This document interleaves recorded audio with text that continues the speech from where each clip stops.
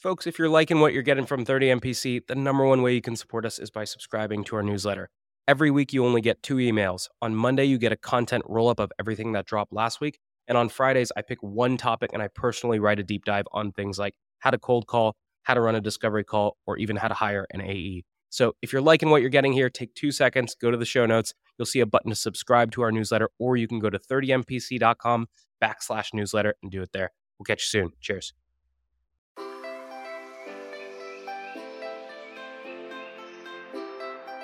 Good morning, everybody, and welcome to this episode of 30 Minutes to President's Club. My name is Armand Farouk, and I'm here with my co-host, Mark Costaglo. And today, we have a 30MPC fan favorite. He was a phenomenal enterprise leader over at Clary, and now he's running teams over at Tropic. It's the one and only Anthony Cessario on the Leadership Edition. Mark, why should people listen? Tony C. brought it today, and let me just say, there's some topics that sales leaders need to listen to, and there's some that are fun to listen to. This could be both if you really love territory construction, because we get into the weeds, and I think it is an extremely important subject. I think that most revenue leaders need to be really versed in understanding of it. So I think that we got into the deep details today of how to construct a territory to make sure that that elite talent feels like you're giving them a chance to make money.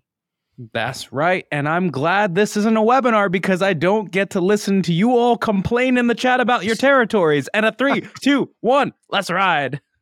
Today's tip to optimize your sales day is brought to you by Boomerang. If you get an email and the action required on that email is going to take you less than 2 minutes to do it on the spot. It's not worth adding it to your to-do list, having to look at the item, remember what you need to do. That's going to take you more than 2 minutes anyway, so do it on the spot, get it off your plate. Now, we documented our best templates and tips to help you optimize your sales day with our friends at Boomerang, and you can get that documentation for free at the link in the show notes.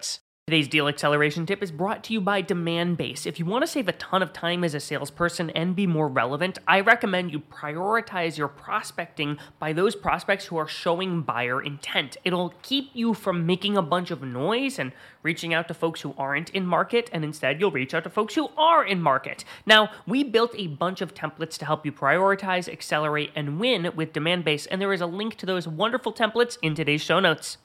Today's tip to optimize your sales day is brought to you by Boomerang. Obsessive checking of your inbox is a total waste of time and brain power. Instead, commit to checking your inbox and responding to email at set times throughout the day. I'm a fan of Boomerang's pause inbox function to keep myself from getting distracted by my inbox. Now, we documented our best templates and tools to help you optimize your sales day with our friends at Boomerang, and you can get that for free at the link in the show notes.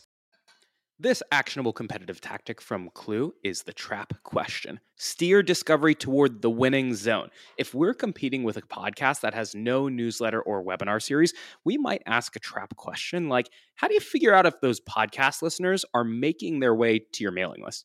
And when you're in a head-to-head, there's no better way to prepare for your next competitive battle than with our trap questions and battle card templates from our friends at Clue. The link's in the show notes. All right, Anthony, welcome back to the show. This time on the Leadership Edition, we start every show with your top 3 actionable takeaways. Let's get your 3. So first, how do you hire elite teams of talent? Like genuinely people that are the very best in the world at what they do. How do you build a team that's end-to-end comprised of those types of people? And the way you do it is by focusing on the experiences that these people want to have next in their career. So there's 3 things you have to do that right. First, you need to make that your currency as a leader. Your ability to deliver on these experiences should be how you rate yourself as a leader. 2, you need to focus on the experiences that each individual member on that team want to have. And then you need to think deeply about how do I actually bring them to life? And then 3, you actually need to give them these opportunities now. Even if that experience is the next step, next chapter of their career, you need to find ways to give them at least parts of those experiences in their current role. And so let me give you an example. When I was building the enterprise team at Clary, enterprise roles are really hard because there's people that with enterprise sales rep is maybe the best job on the planet. Maybe they don't ever want to do anything else for the rest of their lives. And so on my team, I had one incredible team member named Michael Kenny who wanted to be a leader. And we discussed that from the very get-go, from the interview process. And so what did we do? We gave Michael opportunities to become a leader from the day that he walked in the door. He joined my leadership meetings. He helped build process to scale across the company. So the moment that a leadership opportunity opened up, it was a no-brainer to put Michael into it because he was already doing it. He already had his experiences. Versus I had another member on the same team who just loved to travel the world and have the incredible experiences in life. And he wanted to maximize his W-2. So we had to create a very different career plan for him for how do you literally create the greatest W-2 in Clary history, if we were able to do. Boom. What's number 2? Number 2, right now there's a lot of pressure on getting more output out of less resources with the focus on efficient growth as a company. So how do you drive up ASP? How do you drive up conversion rates with less resources? You need to take what I call a focused capacity approach. So what do I mean by that? One, we need to make sure that we're spending the very limited resources we have as a team on the motions that the go-to-market strategy that we built dictates are most important. So that starts with taking a very data-driven approach to building out your ICP primary, ICP secondary, ICP tertiary, focusing on what are the accounts we want people spending time in. And then 2, you need to build equitable territories across those books, across those dimensions. And so we're making sure that every territory we have has an equal chance to go deliver as much revenue as possible. That's also a key factor, number 1, by the way. If you want elite talent, especially sales talent, if Mark has a great book and Armand has a crappy book, Armand's going to leave. And so if you want world-class talent, you want to make sure everyone has a fair shot to hit their number as well. Boom. Well, thank you for giving all reps a fair shot. And I will give you a fair shot to have an equitably great third tactic. What's number 3? Yeah, sure. As reps, you give a lot of presentations, you run a lot of meetings. As leaders, right, you're also giving a lot of presentations that are important as well, both internally and externally. I think in both cases, right, when you're training your team on how to deliver world-class memorable presentations, and when you're giving your own, whether that's to your executive staff or the board or whoever, or your own team, in order to deliver presentations that people are actually going to remember, you should focus on what I call a moments that matter strategy to presentations. So what does that mean? First, you have to define the moments that matter in the meeting. What I mean by that is, what do you want the most important people in that meeting to walk away saying, thinking, feeling, saying, doing at the end of that meeting? And so second, we also want to think about the resources that you have to create those moments. And then third, we want to plan the entire meeting around those moments. We want to make sure that the success of each component of the meeting is delivering on one of those moments. And then lastly, we just want to make sure that we have the opportunity to actually create these experiences. And so you can do that with an approach I call pattern interrupt. All right, dude. I'm very interested in these moments of that matter, but you said something that 99% of reps would disagree with: equal books. There ain't a rep on the planet that says my book doesn't suck. So take me through it, man. Like, if you're creating equitable books, how you selling the team on it?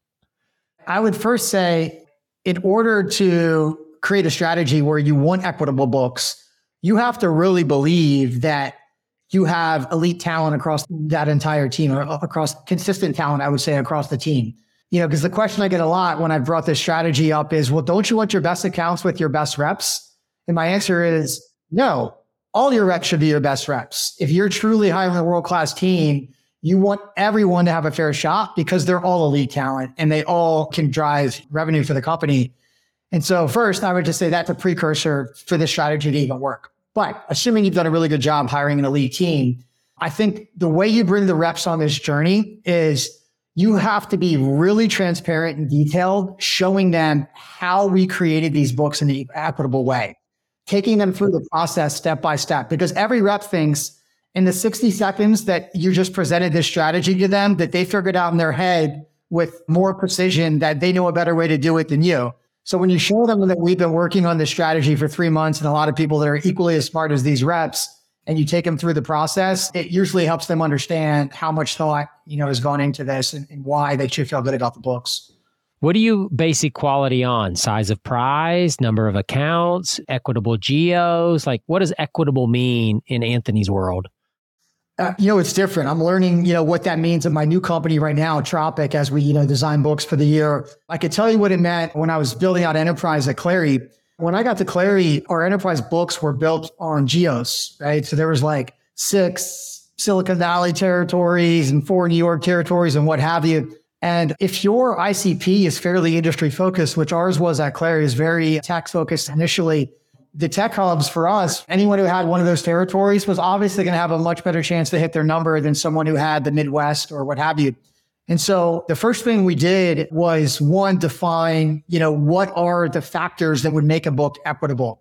So one of those was industry for sure. Nowadays, there's so much intent signal and things like that you can get way more data driven for how you want to decide what an equitable book would look like, right? So that could be intent signals, that could be technographic data, things like that.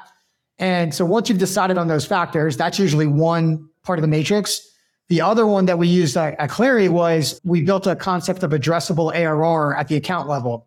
So we were able to say, based off of the types of users that we would be selling to, we used LinkedIn Sales Insights data to model an addressable ARR by account using a standard PUPY and the number of users that we think are in that account. And then we would build equitable books on that. So how many $1 million plus ARR accounts, 500K plus ARR accounts, all of that goes into the build. So we would say everyone has the equal number of not only ICP-like accounts, but also the equal number of accounts by addressable ARR bound. And we took the reps through that. And then as the strategy to follow that, we would tell them, where do we want you to focus your capacity within those books? And so for instance, our average time to close in the 100K to 250K bucket was 206 days in enterprise. The average time to close in the 500K to $1 million bucket was 240 days. And so showing the reps that hey, you can close a 500K deal just as fast as you can close a 100K deal. You might as well get some 500K deals in your pipeline. That was one of the things that helped us drive ASPs from around 100K to over 400K in a couple of years. That's insane results. I mean, to grow the ASP that fast. Listen, I don't know, Armand, if you're down, but this is a fascinating topic to revenue leaders, if you ask me. I think that everybody's trying to figure out how to create books that motivate reps, give everybody an equal chance to participate, line up with the comp expectations, and that you can give the least amount of accounts to somebody and get the most amount of revenue out of them. So I'd be interested, Anthony, to figure out so size of prize. I think you called it, what did you call it? Addressable ARR. Addressable ARR. So this concept basically is you add up the number of seats or usage looks, or you estimate basically how much, if you did a complete sell of the account, how much that account will be worth, right? You add up all the total size of prizes in your account, that gives you how much revenue that territory should generate. And for size of prize equality, you're looking for all of your reps to be within 10 or 15% of each other in terms of size of prize. That takes care of one thing. But this other one that you said is super interesting, which is how fast does stuff close? And then how do I tier? So did y'all tier out accounts for reps and name the tier 1, tier 2, and tier 3 accounts? Or was that an exercise that your reps did and then you took that data in? Both. One of the concepts that I really believe in, as a revenue leader, is you want to make the rep CEO of their territories. And so the approach that I would take was I would give them the data on their business and show them, hey, here's the segments within your business, right? 500K plus, $1 million plus, 100K plus, 50K plus, whatever.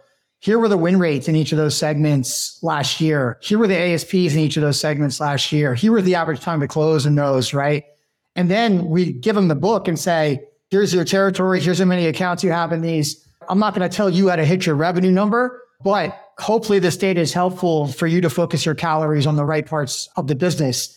And so we would make recommendations saying hey, you should focus here. Now, that is on the size within the accounts, right? As I mentioned earlier, on the tiering of the actual accounts we want them focused on, that was a little different. We would say, we do want you to prospect through your first focus accounts first, touch every first focus account before you move on to your next focus and your last focus.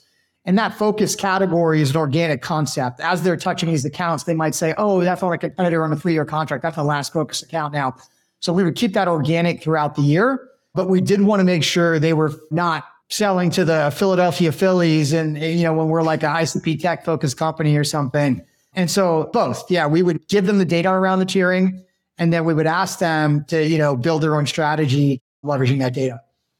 But I'm a Phillies fan. I want him to be a customer. Can I go talk to him, please, Anthony? Me too. Let's go. I think you and I could probably figure out something to sell the Phillies. So let's go back a little bit, Anthony, and I want to talk, before it gets into a rep's hands, there were really two ingredients in Anthony's magic meatloaf. Number one is relation to ICP industry. Are they tech or not, right? And then the second is the size of the prize.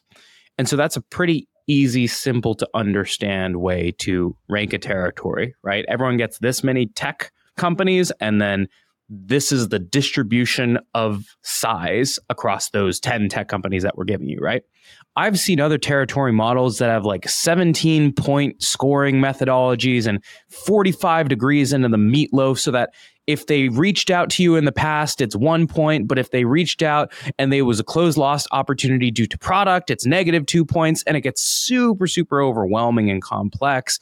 How do you strike the balance between the fact that you probably missed some criteria, for example, no previous closed lost opportunities on the account, but at the same time, it's really nice and simple what you've built? I don't think it's a straightforward answer. It really depends on the size of your SAM as a company, right? And so when I say SAM, I mean serviceable addressable market.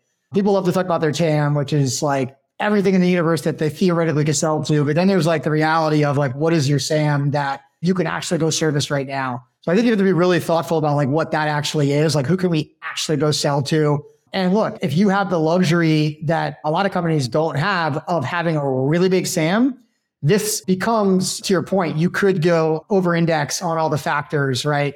When there's a million different companies you can go sell to. I think either way, what's important is like back to my point around focus capacity. Focus capacity starts with the go-to-market strategy that you've built on the year. So how do we get the reps doing the things that we said when we sat down in a room and decided over 3 months, like what we need to do this year? How do we get them to do those things? And like, so for instance, I was brought into Clary to scale the enterprise team. And my charter was we wanted to go further up market and we wanted to increase ASPs so we could cut down CAC payback and all that fun stuff. And so when the charter was ASPs going higher, then that made it really easy for me to say, okay, we're going to segment this by addressable ARR and we're going to focus the capacity of the team on doing deals in higher ARR bands, right? That was just part of our strategy that year. When I was building industries at Clary, it was completely different. We were going in industries that we had never sold to successfully in the past. So it was a very different charter at that point. Now, the focus was on questions like, what is the technology that they buy before they buy us? And so we were looking at technographic data, right? Like, what was the tech stack in these industries that they already owned for customers that we had? And you saw things like, oh, they purchased a MarTech, like Marketo or something. And maybe they purchased Seismic or HighSpot or something. And so all of a sudden, the technographic data became a really important driver in that go-to-market strategy because we wanted to make sure we weren't wasting sales cycles in companies that weren't actually going to buy us at the end of them. And so I don't think there's an easy answer. I think you have to design your go-to-market strategy and then figure out what are we trying to focus the capacity of the team to do? And then how do we segment territories based on that? I got a question for you, Anthony. There were times at Outreach where we got really cute and we spent a lot of time getting these books and trying to make everybody happy. And then there were times where we're just kind of like, we don't got time for this. Let's like get this thing out easy peasy. Quick question. In each of those scenarios, how much do you think rep complaints varied in the two scenarios? The answer is 0. Everybody still complained no matter how much time. So you help me, like, where's the mark where, hey, we're putting too much effort, y'all, because it's just nothing's going to happen if we keep thinking about this forever. It's not going to be perfect. Everybody's still going to be happy. The worst reps say they don't have enough accounts, and that's what most reps say. The best reps say, I need less accounts. And so how are you determining the level of work and how much time you put into all this stuff? Yeah, I had the benefit of being at Outreach through multiple phases of growth. I think in the early days, as my CEO Dave now talks about, like, you're kind of in pirate ship mode. As you grow up, you go into aircraft carrier mode, as he calls it. And so I think being really self-aware of where you're at and your growth stage as a company, and like, again, you only have so many calories to spend. And the earlier you are, the less calories you actually have. And so I don't think there's a consistent answer for everyone, like on how do you know what, how much time to spend on this. I think for me, like the driver behind designing territories in the way that we're talking about is running a predictable revenue machine. If we're back to the days where money isn't free. Like if you're a startup right now, venture capital isn't just pouring in, from the waterfalls around the canyon. So like if you're going to run an efficient business, you have to run a predictable revenue machine right now. And I really think that starts with trying to be as thoughtful and intentional as possible with how you're building territories. So I think you need to like put a lot of thought into this up front, no matter, what you're doing. But depending on the size of your SAM and things like that, like that'll probably dictate how much energy you really need to put into this. The smaller your SAM, the more calories you probably have to put into making sure like people are actually touching the right accounts. Yeah, I think it's spot on where in the early stages, when everyone's getting 500 account plus books, it's like, guys, like stop arguing over who gets their 17th portion of gravy on your plate. There's going to be a day when this is like 15 accounts. So like shove it and go eat while you can get fat today. All right.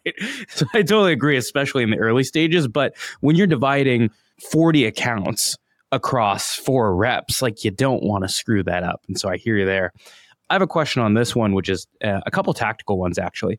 The first is oftentimes when you're cutting books, very rarely is someone just getting a brand new book where they lost all of their previous accounts and they're getting all new accounts. There is usually the concept of holdovers, or maybe you lose some accounts, you gain some new ones.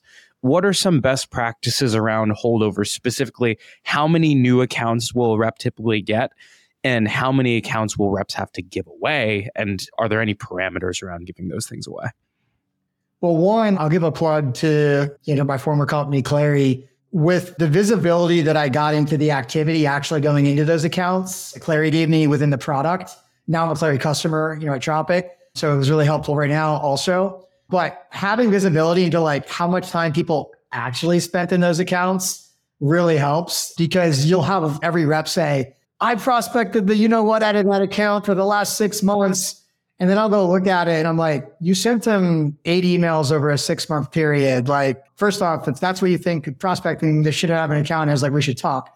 So that, like, taking a data-driven approach with all the activity data that's out there now, whether it's in Clary or anywhere else, really helps to like get a starting place where we would literally build a bucket and say, there is no one who can dispute it with us that like these accounts should change hands, period. Like you don't get an argument if you haven't been actually working these accounts in the way that, we think you should. So that you'd be surprised how big that bucket is. Then you want to just take a thoughtful approach. Like you always want what's best for the account, right? So if I get worried about like super rigid hold policies, right? Where it's like you get 5 holds or whatever that looks like. If we are super engaged in 12 accounts in that rep's territory and we're about to rip 7 of them away because we have a 5 account hold policy, like I think it's important to have a policy, but be flexible on optimizing first for the customer, second for the rep, third for the company is kind of how I think about it. And usually, having some guidelines like that, you can kind of work through the hold stuff. But my takeaway that's like probably the more aha moment is use activity data to pressure test, what's actually happening in those accounts, who they actually have relationships with. And you'd be surprised how many are pretty easy to just kind of rip out and put in other people's hands. Yeah, I mean, what we did at Pave is we were growing really quickly. And so books were constantly getting cut. And so if we knew someone was going to get hired in 3 months, we would actually cut some extra books just so that we didn't have to do this rip and replace constantly. But what we did is we said, okay, we're going to look at all your active open ops. And then from there, there's sort of what's left. And we did have a 5 to 10 holdover policy. But then the reps that are really, really good could still go through an approval process to get more, but they needed to prove that they had active contact, they were working these deals, all of this stuff. So I never want to penalize a rep for doing a good job of working their territory. But at the same time, I don't want everyone just hoarding everything and going through a million different approvals. So I think it's important to have a policy, to your point, but then allow for flex in that to reward the top reps who actually work in their territory. And to be fair, honestly, a lot of the best reps, You guys ever play like Cards Against Humanity or anything like that? You know, when you have a bunch of like crappy cards in your hand and like you just replace one per hand. And so I feel like the best reps look at their territory like that. Even though they're working some of these accounts, they might know like better that they want to get rid of them because they've been working on them. They're like, they're never going to buy. Like, and so I think a lot of the better reps were actually excited to be able to swap it out and take a shot at accounts that other people like may have been having a harder time with and like get fresh eyes on these accounts. So yeah, but I agree with you, Armand. The 4-letter word for ops and revenue leadership is holdover op. I bet they close at a 2% rate max. Everybody wants them. I've been working this op. I should close it. You get the holdover, never closes, usually goes silent within 2 days. So I don't know, man. I think everybody gets, their underwear in a wad too much trying to think about this stuff. Here's the thing. The next meeting is your best meeting. So like, just take the next meeting and let's roll. You know what I'm saying? Go get that next meeting. You know what people don't realize about holdover ops?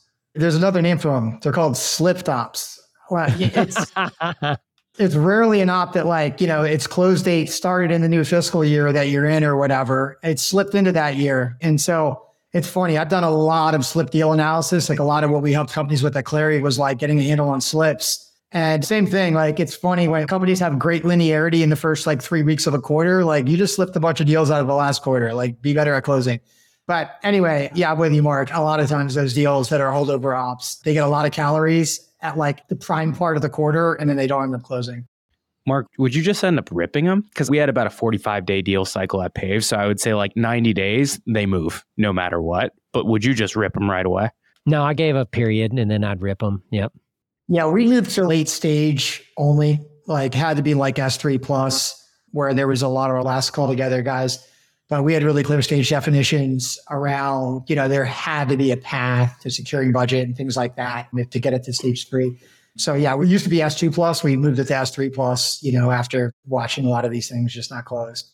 Well, we just finished the most nerdy 25 minutes of 30 Minutes to President's Club Leadership Edition that's ever existed. So I want to, before we go, just talk about one other thing that I think that you do that's really, really interesting, which is moments that matter. And so you've kind of created this concept that says, in most meetings, there's 1, 2, or 3 things that you need to identify and just absolutely nail as a seller. And you need to build the whole meeting around that.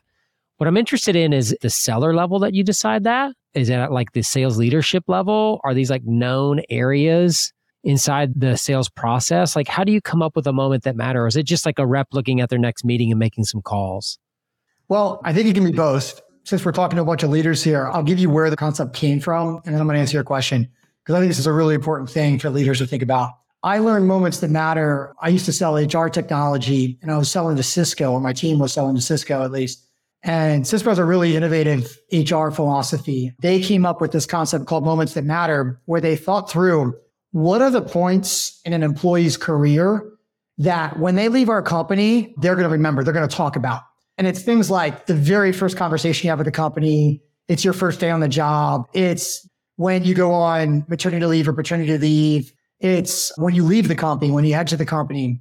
And so they sat down as a company and said, what are the moments that matter across the employee life cycle that we want to be really, really intentional about creating experiences around? And then they literally would have like a committee where if they were making any decisions that impacted that moment, it literally had to go through a committee to say like, okay, how do we want to design this? So like, for instance, if you were leaving Cisco, they called it like my legacy. Like, what is the legacy that we wanted to create for that employee? And they'll do things like bring people back on interview panels who left the company for that job and like do all kinds of things like that. That always stuck with me. That like the intentionality that they took around these really important moments. I've taken that and I've embedded in a lot of different ways how I lead. And so I just wanted to give you that, just like as you think about as a leader, what are the moments that matter, just that you want to have with your team as a leader, something to think about. As relates to your question, I think, as a team, there's probably some moments that like we want to make sure that we're delivering on in a world-class way every single time we sell. And so you can probably define that as a group and say, hey, what do we want to be known as? Like anytime someone sees that, like that, they're going to go talk about it. For this, like the concept I was talking about here more is actually meeting specific. Every meeting is different for like what you want to happen at the end of that meeting. like the outcome that maybe you're driving in a sales meeting is, I want the head of procurement to go tell her CFO, you need to come look at this software. And so the moment that matters might be, hey, I got to get this in front of Alyssa, my CFO. That's the moment that matters. And Armand, you might remember this. We talked about this back in the day on the Rep podcast. We'll literally put those moments that matter on a slide at the beginning of the meeting, where in quotations it says, hey, if I do my job well, you're going to walk out of here saying, Alyssa really needs to see this. You're also going to say, geez, I really like spending time with Anthony. When you go do that at the beginning of a meeting, it's forcing their brain to think differently about like what's about to come in that presentation.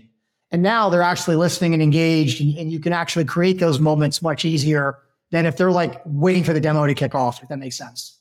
All right, Anthony. Well, we talked about a lot of good habits here, but unfortunately, we are not 52 minutes to President's Club, and so we do have to move to the final question. And the final question is, we talked about the good habits, but what is one bad habit that you believe every sales leader should break today to make all revenue teams out there a little bit better?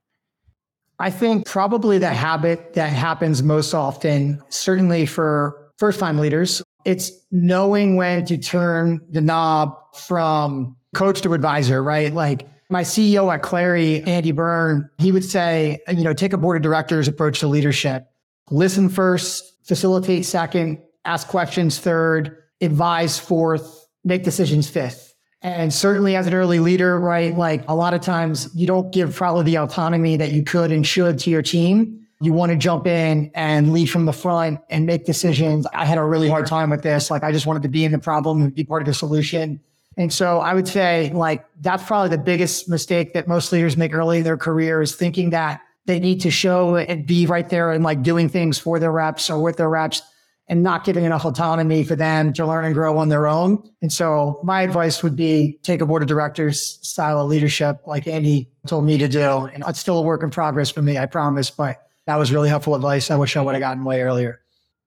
Awesome. Well, Anthony, phenomenal show. Welcome back to the show again. And everyone hang on for a 60-second recap coming up soon. Cheers, folks. Your ZoomInfo actionable insight tactic is called Jane's Moving Up.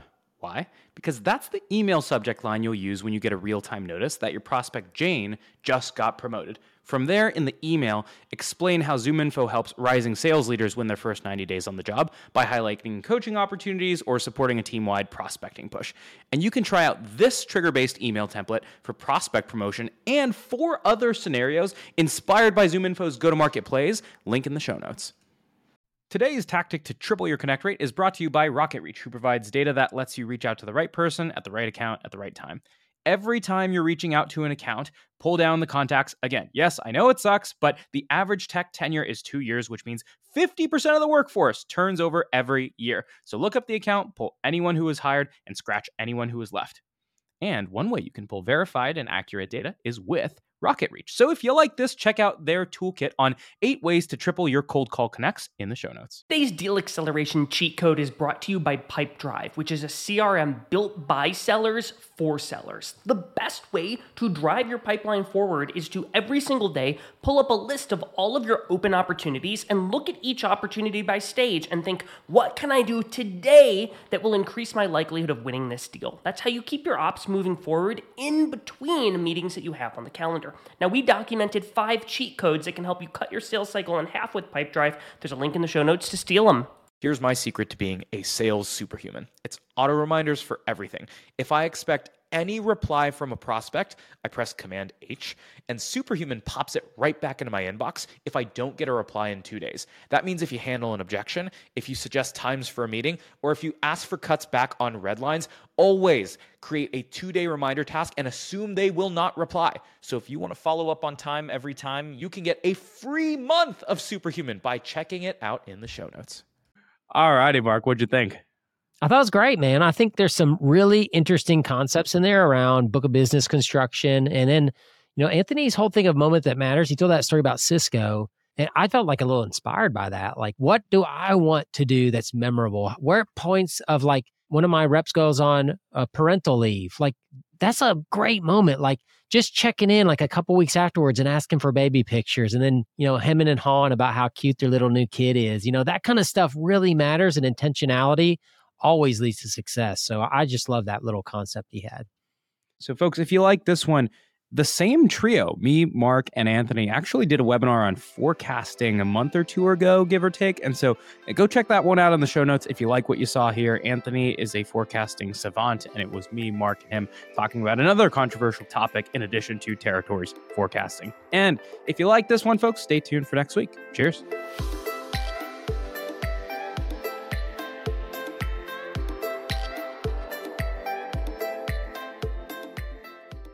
Today's deal acceleration tip is brought to you by Demandbase. If you want to save a ton of time as a salesperson and be more relevant, I recommend you prioritize your prospecting by those prospects who are showing buyer intent. It'll keep you from making a bunch of noise and reaching out to folks who aren't in market, and instead you'll reach out to folks who are in market. Now, we built a bunch of templates to help you prioritize, accelerate, and win with Demandbase, and there is a link to those wonderful templates in today's show notes.